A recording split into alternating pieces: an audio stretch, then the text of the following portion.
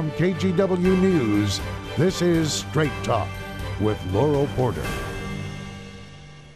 Hello and welcome to Straight Talk. I'm Laurel Porter. This week we're part of a critical statewide project. We're focusing on the public health crisis of death by suicide in Oregon.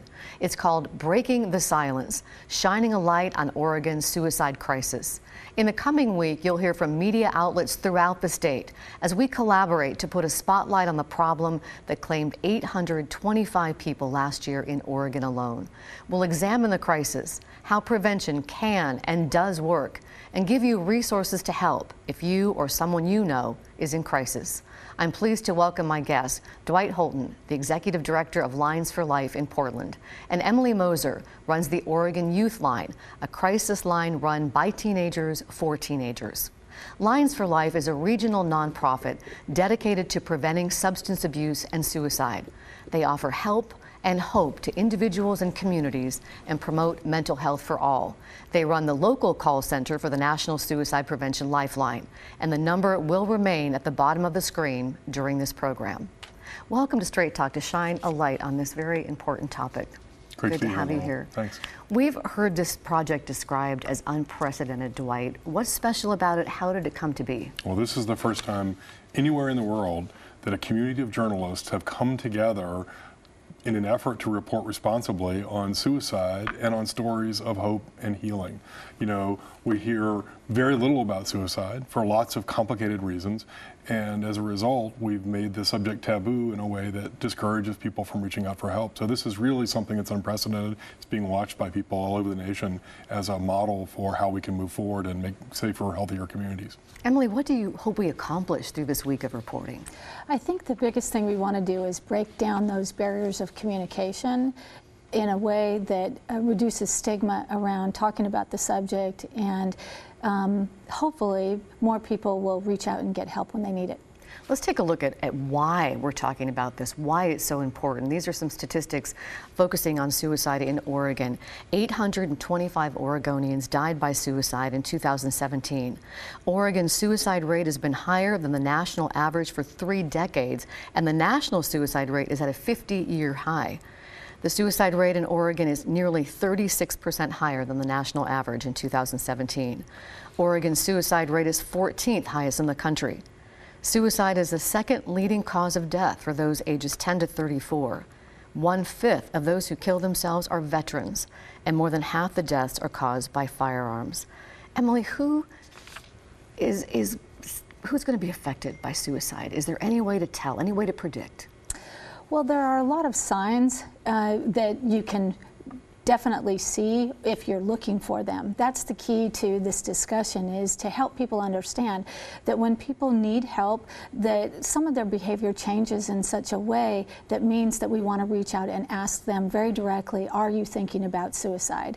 Some of those signs include things like giving away your very special possessions, a change in behavior, just a general change from being somebody that's lively and upbeat to becoming somber and serious, or the opposite. Those are the kinds of things that you want to look for. And we'll go through some of those warning signs again a little bit later.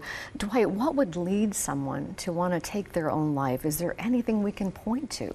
You know, I think what I've learned as just a lawyer trying to help move good public policy in this world is that suicide is always really complex. It never comes down to just one thing. It's a complex array of things that drive someone to feel a hopelessness and to feel that they just don't feel or perceive the love and hope around them. So the answer to that is hope and penetrating with hope and connection, and that's what we try and do at Lines for Life. And why is it such a particular problem in Oregon? Is there any theory about that? So there are lots of ideas about it. The suicide rate in the United States is higher in the West generally, and Oregon is a part of that, and we're worse than some states, better than some other states in the West. But there are a couple of factors that I hear regularly from my gurus in this field, and that's that we have a lot of spread out communities, rural communities that don't have as much connectedness, where people can be more easily isolated, I guess is the way to think about it.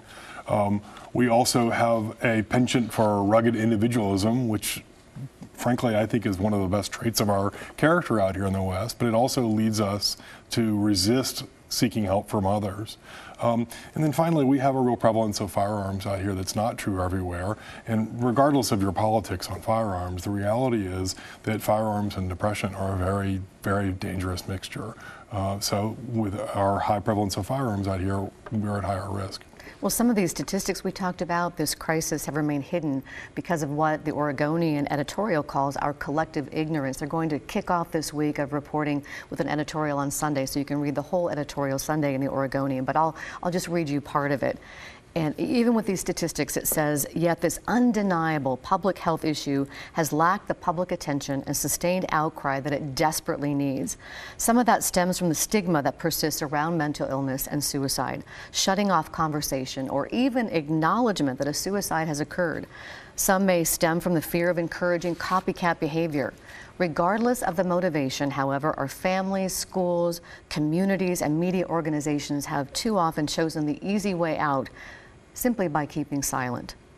Meanwhile, the suicide rate in Oregon and the United States has continued to climb. So Emily, let's talk a little bit more about that stigma. You mentioned it at the top of the show. Some people feel like if you talk about it, you bring up the subject, you increase the likelihood that it might happen. You might put the idea in someone's head. What's the reality? Well, the reality is that that couldn't be further from the truth. All of the research shows that when you reach out and you do talk about suicide, that really what you are doing is extending your hand of hope and doing it in such a way that is saying to someone that can be struggling and afraid to talk about it or feel like they're a burden to others, and let them know that you care, just simply by asking the question. Journalists have worried about that copycat behavior. They say that's one of the reasons that we haven't reported it. Also, for fear that we might cause more harm to family members or friends. What should we be doing when we're reporting about suicide? Well, it's really interesting. So we know that there is indeed a risk of, we call it contagion, with stories that are reported poorly. So stories that tend to sensationalize suicide, that tend to link it to a particular thing, you know, the breakup that happened last week, or the challenge at school, or whatever. Stories that sensationalize by talking about the means, the way in which the person killed themselves. The research tells us that these can, in fact, be problematic and create contagion. But research also tells us that stories that are reported responsibly actually reduce the risk of suicide. The psychologists in the field call it the Papageno effect, after the character in Mozart's play The Magic Flute, who was forlorn and a scorned lover, but found a way forward because of the energy and hope of the people around him. And what this tells us, what the research tells us, is that stories about suicide that include connection to resources and include stories of hope and healing actually reduce suicide in communities. And experts are asking us to be careful of the language we use. Why is the language important? So language can be inflammatory, it can be sensationalistic, and it can be judging. So, for example, we don't use the term commit suicide. We think about people as committing crimes. We talk about people dying by suicide. And it all comes back to this notion of trying to erase the stigma around getting help. So if you've got someone thinking about doing something that you've kind of cabined off as a crime because you call it committing, well, they're not going to talk about that, right? They're not going to seek help for that. Whereas if you talk about it in less judgmental language, they're more likely to treat this as the health condition that it is. And health conditions, if you break your arm, nobody's afraid or ashamed to go get it set.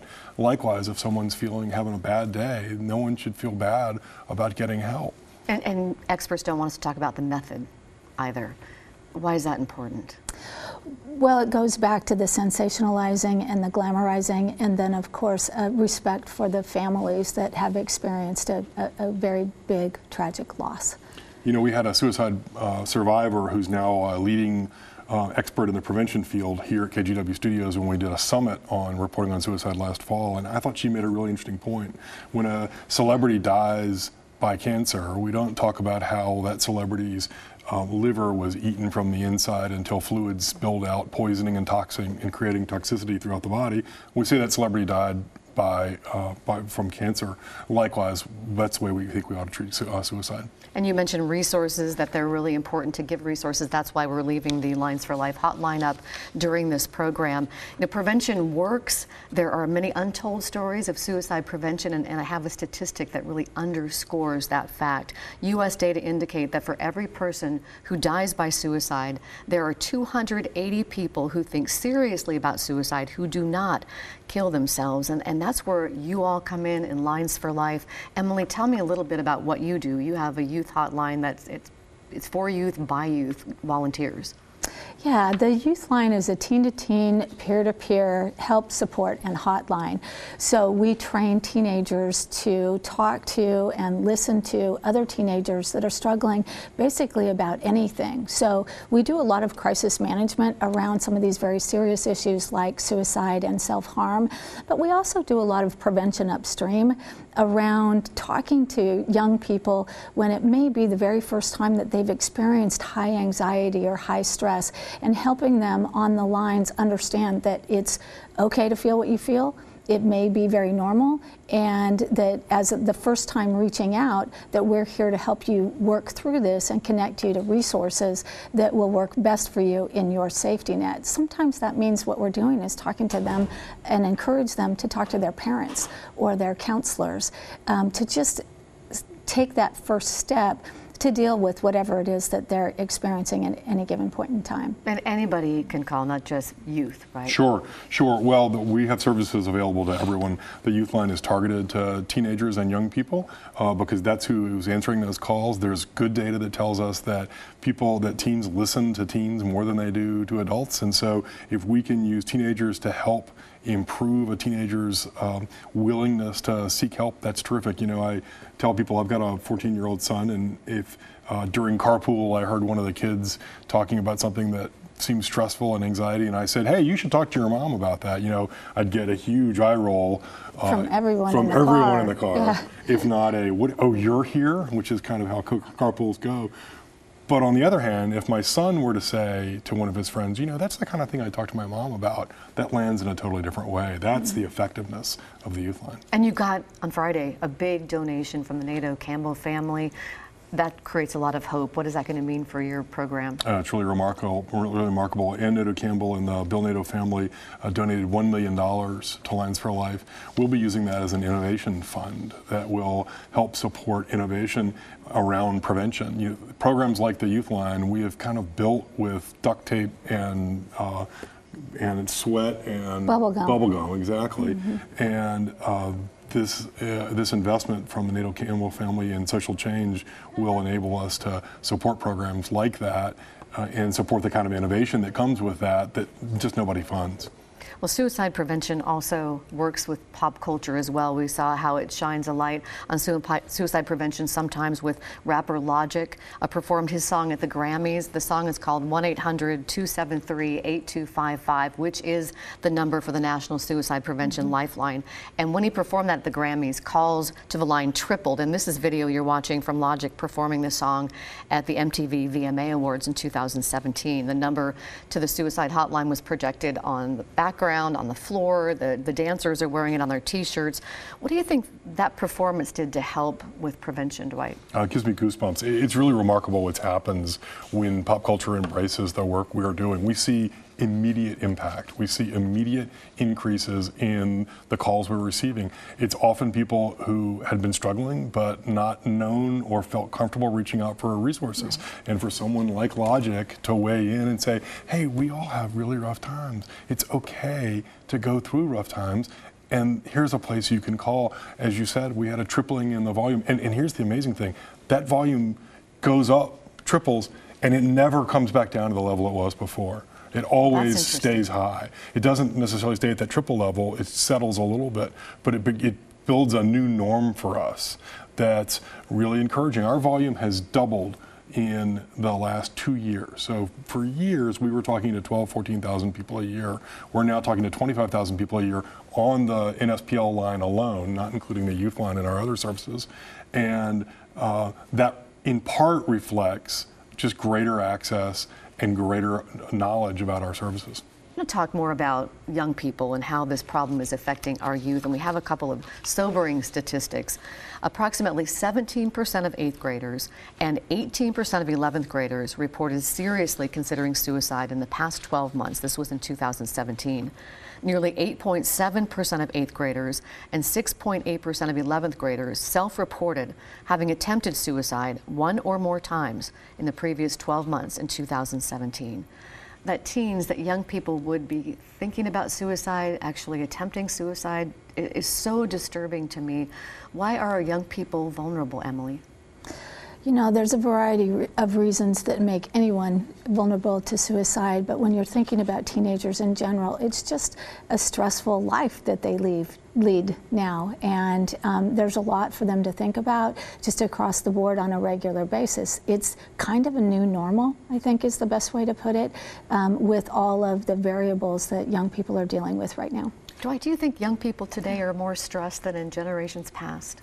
You know, Emily helped me understand this when I started Alliance for Life. The stress that you or I might feel about making a mortgage payment or making payroll with Alliance for Life is physiologically exactly the same stress that a teenager feels from a bad grade or a relationship challenge or a fight with their parents. The difference is I've got 53, 54 years of developing coping mechanisms and figuring out how to ask for help in a way that the teens don't. So I don't know if the stresses are different or not, but I do know that we need to do a better job of equipping teens, equipping young people with those coping mechanisms. That's exactly what the Oregon Youth Line does. And you said your calls have gone up astronomically. Why do you think that is, Emily?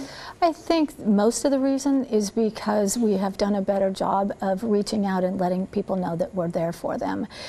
We work really hard on the lines, especially to meet young people where they are. So it's a no judgment zone, and helping parents and stakeholders, those people that work with youth on a regular basis, also understand that we're a good resource. So I think there's really and truly more people that know about us, and that's why we're getting more calls. And you think that kids are they have less hang-ups about asking for help and talking about mental health. So when let me give you some numbers. The Oregon Youth Line has grown incredibly. In the last 5 years, we've grown from reaching about 900 kids a year to reaching over 15,000 kids a year. And we've grown from a volunteer base of 9 teens to over 100 teens now. We just launched a satellite in Central Oregon, and we're reaching more and more people. And what the teens tell us, or tell me, is that when I say to them, what's going on? Why are we growing like this? And is it going to continue? They think it is going to continue because they think their generation lacks some of the hang-up, some of the reticence that our generation has about talking about their mental health. So whereas in my generation, you would never talk about it, or at least rarely, in my parents' generation, you would certainly never talk about it. Kids these days are treating mental wellness the same way they treat physical wellness. And if that's right, if they're right about that, then we're really on a watershed of making real improvements. And some of our schools are taking this on head on. In 2007, suicide was the leading cause of death for students at Lincoln High School in Portland. So Lincoln took action to change things. And we talked to the school's principal who started at the school that year, Peyton Chapman, and she says it's really been a cultural shift. Let's listen to what she said. So now the whole staff, the coaches, the parents, but particularly our students are trained to come talk to an adult. If you have any friend who makes a joke about it, if they say something to you, if they seem depressed, if they seem disconnected, either bring that friend to a trained adult or even the students can ask those questions. So just our whole community now doesn't worry about offending anyone or causing harm. We just know we have to say to them, are you thinking of self-harm? Are you thinking of suicide? Do you have a plan? And Emily's really worked there, hasn't it? Absolutely. Yeah, it is a community that brings it all together, and at Lincoln High School, that's what they've created, a community that includes students, administrators, coaches, parents, and all together training them in such a way that there is the fear associated with asking, are you thinking about suicide, has been reduced. Yeah, Principal Chapman has really set the gold standard, and there are other places we're working really hard. We work with schools in the Willamette Education Service District down in Yamhill, Lynn, and other counties there who are working very hard to make real path-breaking efforts at reaching kids, at tearing down the stigma around getting help. It's really encouraging. And we're hearing there may be budget cuts that would cut back the school psychologist at Lincoln to 3 days a week. And that's a problem across the state. But you said that the governor's budget would help with that if it gets passed. There is no room for budget cuts from mental health resources for schools. I can't say that more clearly. The governor has in fact included a significant increase in mental health counseling services for schools in her budget. I urge folks watching today, if you care about this, to reach out to your legislator. Tell them you want the governor's budget for mental health counseling in schools. It's incredibly important. I want to talk a little bit about Salem. Sprague High School experienced 3 of its students dying by suicide in just 8 months. The principal there is also on a mission to help his students and prevent further suicides. One of those students who died is Ben McMahon. He was 14 years old, a standout football player, a straight-A student. His parents both work in public safety. Mom was in law enforcement, dad a fire chief. Carol and Kyle McMahon talked to us about their son's death and say they saw none of the obvious signs. Let's listen to what they have to say. We're obviously in the public safety roles. We're in the community. It's good people. And it shocked. There was no signs. It wasn't, just out of the blue. Even hours before he died, he wasn't talking about, suicide or depression. He was talking about where he was going to school, what he wanted to do for his birthday in December. Our thoughts go out to the McMahon family. They said they are talking about this publicly because people need to talk about that, talk about it publicly. Let's talk about the warning signs. They said there are no obvious signs. We'll put up a graphic that shows some of the warning signs that you were talking about earlier, Emily, talking about wanting to die or kill themselves, a change in behavior. What do you think about what the McMahon said, that they didn't see any obvious signs? It is really complicated, but I would say to start with that when you think about young people in general, that sometimes adolescent behavior, teenage behavior can be mistaken, or you can think through that maybe my child's just acting like a teenager today, or oh, they're just being emotional, or whatever that means, and end up sort of dismissing some of the things that you might notice otherwise that really are signs that they're reaching out for help. It's also important, I think, that some folks are determined to hide their struggle.